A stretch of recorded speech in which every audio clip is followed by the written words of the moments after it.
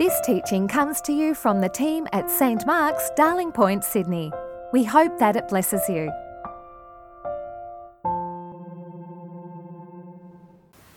When you write a sermon, you get to read a lot of long books called commentaries.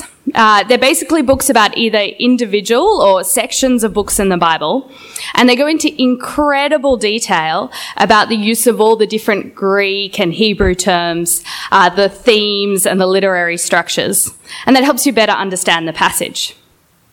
They're technical tomes, and so they're rarely fun reads. So I was really excited when I was doing my research for this sermon, and I came across a section of a commentary entitled Dating Jonah. Was this going to be an exploration of his love life? Is there some ancient diary of a past girlfriend? Or have archaeologists found Jonah's Bumble profile? Or would he have been on Christian Mingle? Or I guess more accurately, JDate?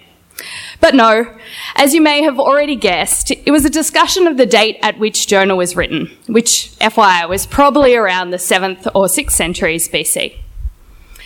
But it did get me thinking about whether I would date Jonah, and that seemed like a fun way to recap the story so far. So if you haven't been with us throughout January, we're looking at the book of Jonah. And his story starts by introducing us to him as a prophet. Prophets were people that God spoke directly to, and that seems like a plus in a boyfriend. He has a pretty good relationship with God. God's word to Jonah was to go to a city called Nineveh and to preach against it. That is, to tell the people there why they were doing what they're doing is wrong. So it sounds like Jonah's a traveller. That's another positive. But Jonah doesn't do what God wants, and he foolishly tries to run away from God and attempts to go to Tarshish by boat instead. God causes a powerful storm, and Jonah realizes that he is the cause of this, and everyone on the ship will die, and because of it, he elects to be thrown overboard. I feel like there's a plus and a minus here. Being around someone who causes micro-weather situations by thinking he can outsmart God would be tricky, and the lack of humility it implies is troubling. But we also see Jonah act with integrity as he chooses to be thrown overboard rather than allowing the ship with the sailors to also die. Jonah falls into the ocean, and God rescues him by sending a large fish to swallow him. He remains in the fish 3 days and nights, which I guess would be a fun party story if you were going to group events with Jonah. And from chapter 2, we know that Jonah has a way with words, because when he is in the fish, he prays this really beautiful prayer to God, celebrating for caring for him in distress, and praising God as the God of salvation. The fish spits Jonah out, and he, having learned his lesson, which seems to be a good quality, goes to the city that God originally intended him to go to, Nineveh. He is clearly an effective communicator because as he travels through Nineveh, telling them that God will bring judgment on their wicked acts, the people repent and God shows grace, not bringing the destruction that he had threatened. Which brings us to the start of today's reading and the end of my musings on Jonah as a potential romantic partner. However, I'd love to hear your thoughts on that after the service. Chapter 4 is a really fascinating chapter of the Bible. And in it, we see Jonah as almost a confused figure of both really great relationship with God and deep understanding of his character, but at the same time, a lack of compassion and an unwillingness to accept and be transformed by God's goodness. But I don't think we should judge Jonah too harshly, as we know the character of God so much better than he ever could, as God's character has been revealed to us in Christ. So what happens in chapter 4? Well, Nineveh has repented and God has relented, but this is displeasing to Jonah and he is angry. He has seen the wickedness of the Ninevites and he doesn't think they should get away with what they have done. He wants to see punishment for their crimes. What is great is that we see Jonah take this idea directly to God. And this is a theme that we see over and over again in the prophets. That is, prophets were people who were God's direct voices into the community and the chosen messengers of his word, and yet they speak their truth to him. Jonah does not hold back from telling God what he thinks. And I think one of the resonances of this book is the model it offers for talking directly to God. God desires relationship with us and to hear and know our thoughts. We don't have to put a display on for him or pretend that we understand or are always good. God knows that we are not. He wants us to enter into honest conversation with him. And one of the reasons that this is important is that Jonah's question is still a very relevant one today. As a school chaplain, I'm often asked by my students, do you mean that if, like, Hitler said he was sorry just before he died, he would go to heaven? Which, of course, I respond with, please choose a less Eurocentric dictator. You're only allowed to use Hitler as your example once a year. But once we have clarified that there's more to the world than Europe and greater history than World War II, the question remains, how do we understand God as good when his grace seems so unjust? And this is Jonah's struggle, because he knows God. He uses the word know as in the relationship know, the way you know your family, not the way you know the Prime Minister. Although, this being St. Mark's, I'm sure there's someone here who does actually know the Prime Minister. But Jonah tells us 5 characteristics of God that he knows. God is gracious. God is merciful. God is slow to anger. God is abounding in steadfast love. And God is ready to relent from punishing. The word for merciful here is used 13 times in the Old Testament, and each time it's only in relationship with God. Abounding in steadfast love is the word hesed in Hebrew, which can be translated unrelenting love, a love that cannot be stopped. If you've ever read the Jesus Storybook Bible to a child in your life, you may know the way author Sally Lloyd-Jones describes this love, that God loves with a never stopping, never giving up, unbreaking, always and forever love.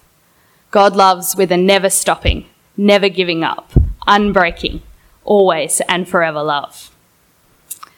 And Jonah's reaction to seeing this love played out is to declare he wants to die, which seems like an extreme reaction, right? But I think we have to realize that for Jonah, whilst he knew God's character, it didn't square with his understanding of reality. He knows that God is compassionate, but he also knows that God demands justice. In this case, Jonah believes that justice is the right course of action, and thus he can't even compute that God would act in any other way. This complete breakdown of his moral universe leaves him unwilling to go on. In verse 5, Jonah leaves the city, which means the previous discourse between him and God happened while he was still in Nineveh. The Ninevites would have heard Jonah complain to God, and for them, this is wondrous news. This is how they know God's not going to judge them, that God has relented, that God loves them with a never stopping, never giving up, unbreaking, always and forever love. But the story follows Jonah up and out of the city, and there he builds himself a booth in the shade. This booth is reminiscent of the booths from a particular Jewish festival, sometimes called Sukkah, or less creatively, the Festival of Booths. In the Jewish calendar, in Jonah's day and still today, the Festival of Booths reminds the people of God's providence when they wandered in the desert, when the Israelites were particularly unlovely, and God kept loving them and blessing them anyway. In Zechariah, the Festival of Booths is a celebration that all nations will come to worship God. And so the booth in this story seems to highlight the disconnect between Jonah's thinking and what God is actually like. God wants to teach Jonah, and so he sends a bush to shelter him. It seems that Jonah's booth wasn't very good, and the bush is a welcome addition, keeping Jonah out of the fierce sun. In the Sydney weather we've had this week, it isn't hard to imagine the welcome relief that this shade would be to Jonah. The word used for discomfort in verse 6 to describe Jonah in the hot sun is actually used 3 times in the book of Jonah, but translated as calamity in English the first 2 times in our Bible. The first of these is in chapter 1, verse 7, when the storm is fierce and the sailors and Jonah think they're going to drown. They say, "Who knows why this calamity, discomfort, has come upon us?"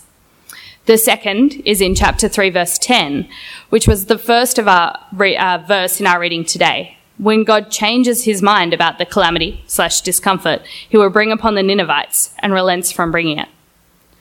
I think the repeated use of this word is supposed to exaggerate to us the ridiculousness of Jonah's position.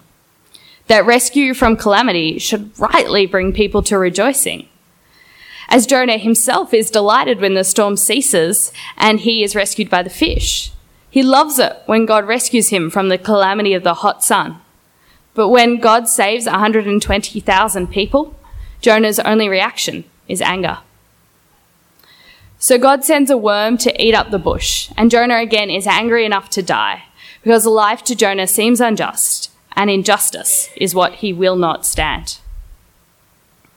God at this point could leave Jonah, as he could at any point in the story, but he doesn't, and his rebuke is gentle but decisive. He says that Jonah cares about the bush, and he put literally no effort into making it or its upkeep. He didn't fertilize it or anything. Jonah only cared about the bush because of its usefulness to him. But God cares about everything because he made it. He made the bush. He made the people of Nineveh. He even made the cows in Nineveh. And for God, usefulness doesn't determine a person or a thing's worth. Everything has inherent and unchanging worth because they are his creation.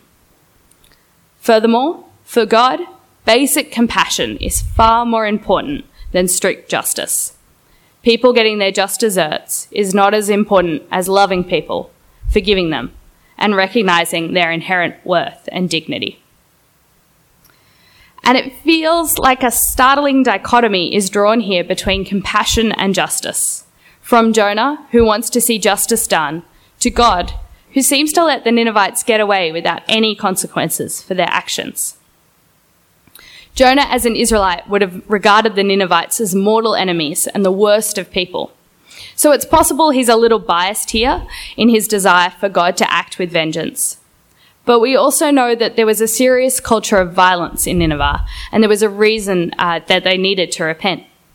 In Nahum, we read of Nineveh as a city of blood and endless cruelty.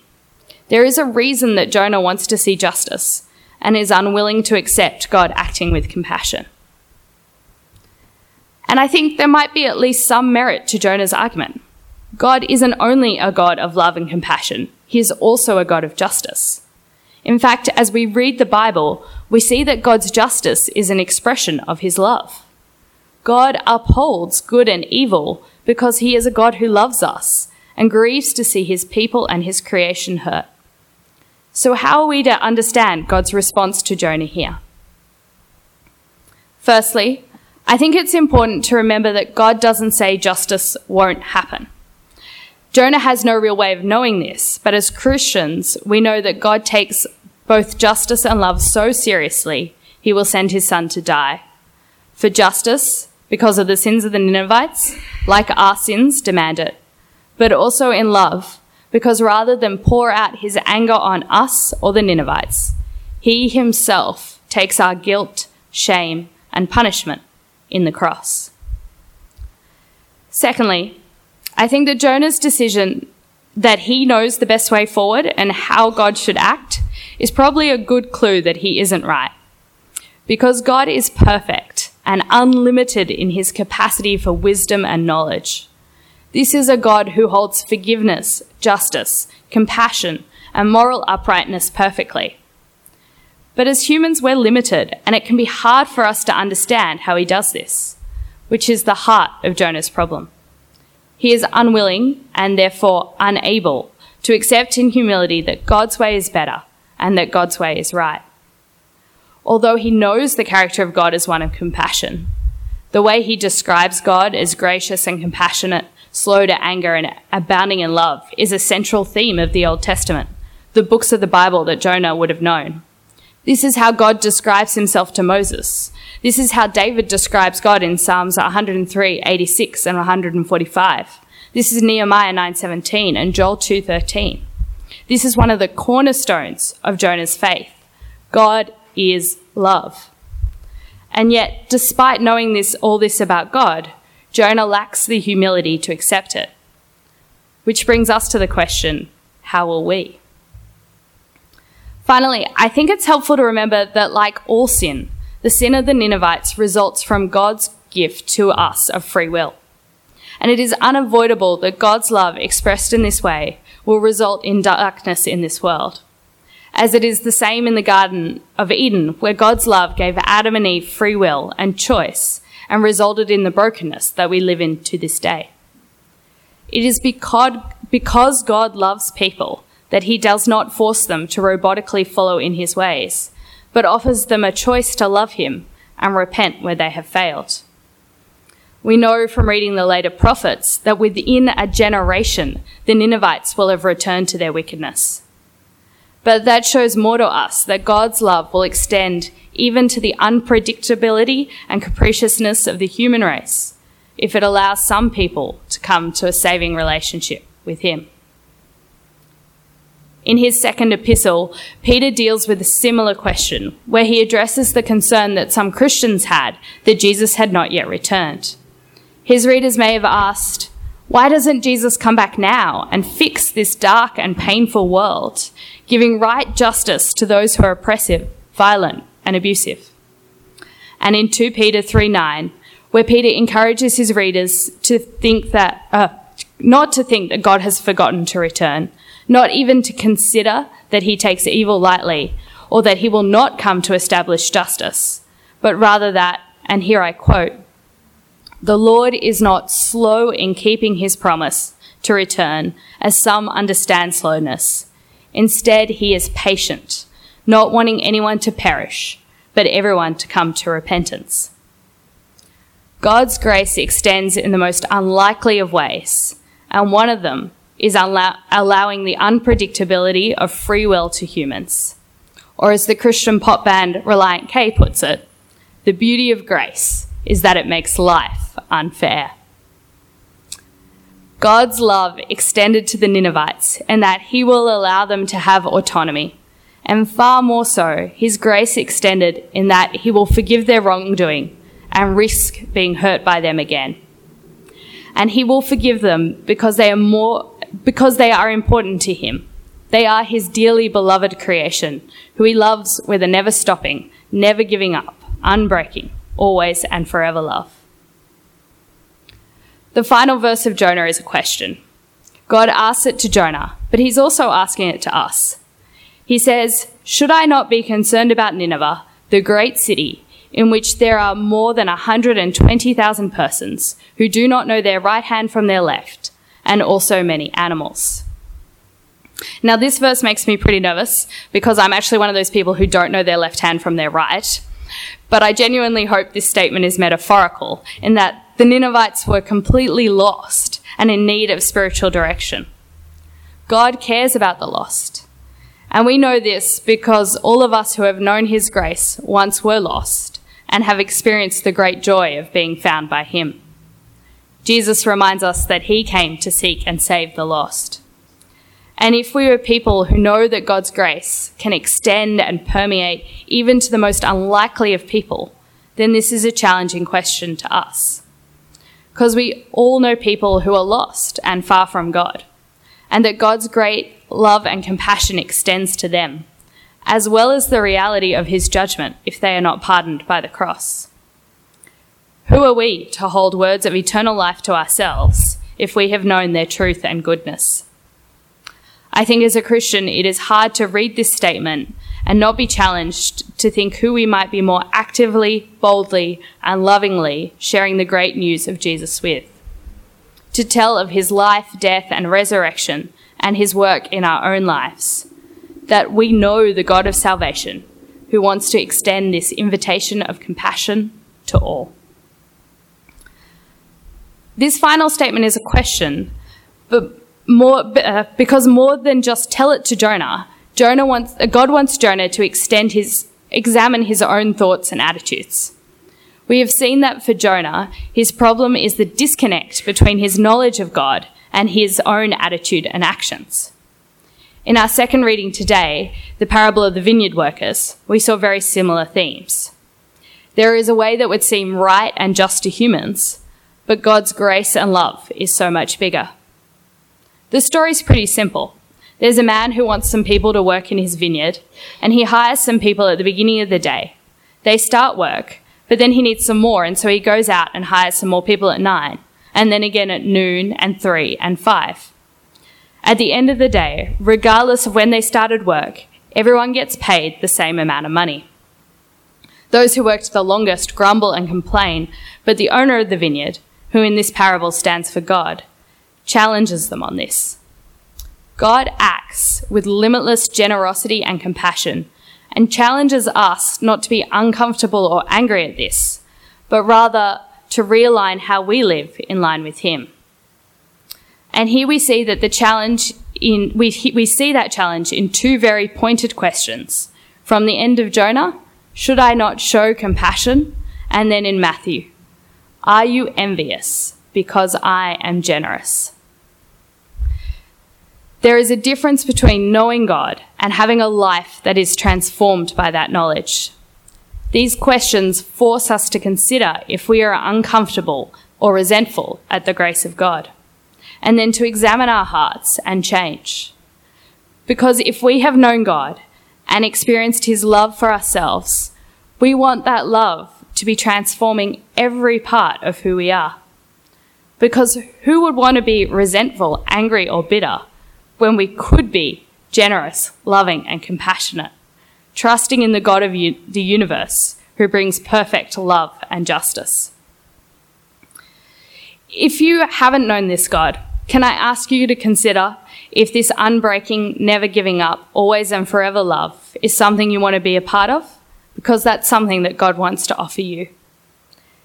If you feel like you don't know this God well enough to see whether your attitudes are in line with his, which I think is most of us, my challenge to you is to get to know him better. Read your Bible. Pray in honest ways to him. Talk to others about who he is. And a side note, a really great way to do that is to join one of our community groups here at St. Mark's. But don't let any knowledge you learn about God stay theoretical, but humbly, through prayer, allow it to transform who you are. Because this God of perfect justice and limitless compassion is calling you to himself. And what could be more wonderful than having a life transformed by that? Thanks for listening. Please visit our website at www.stmarksdp.org to subscribe to our new episodes, browse more resources, and find more information about the community of St. Mark's.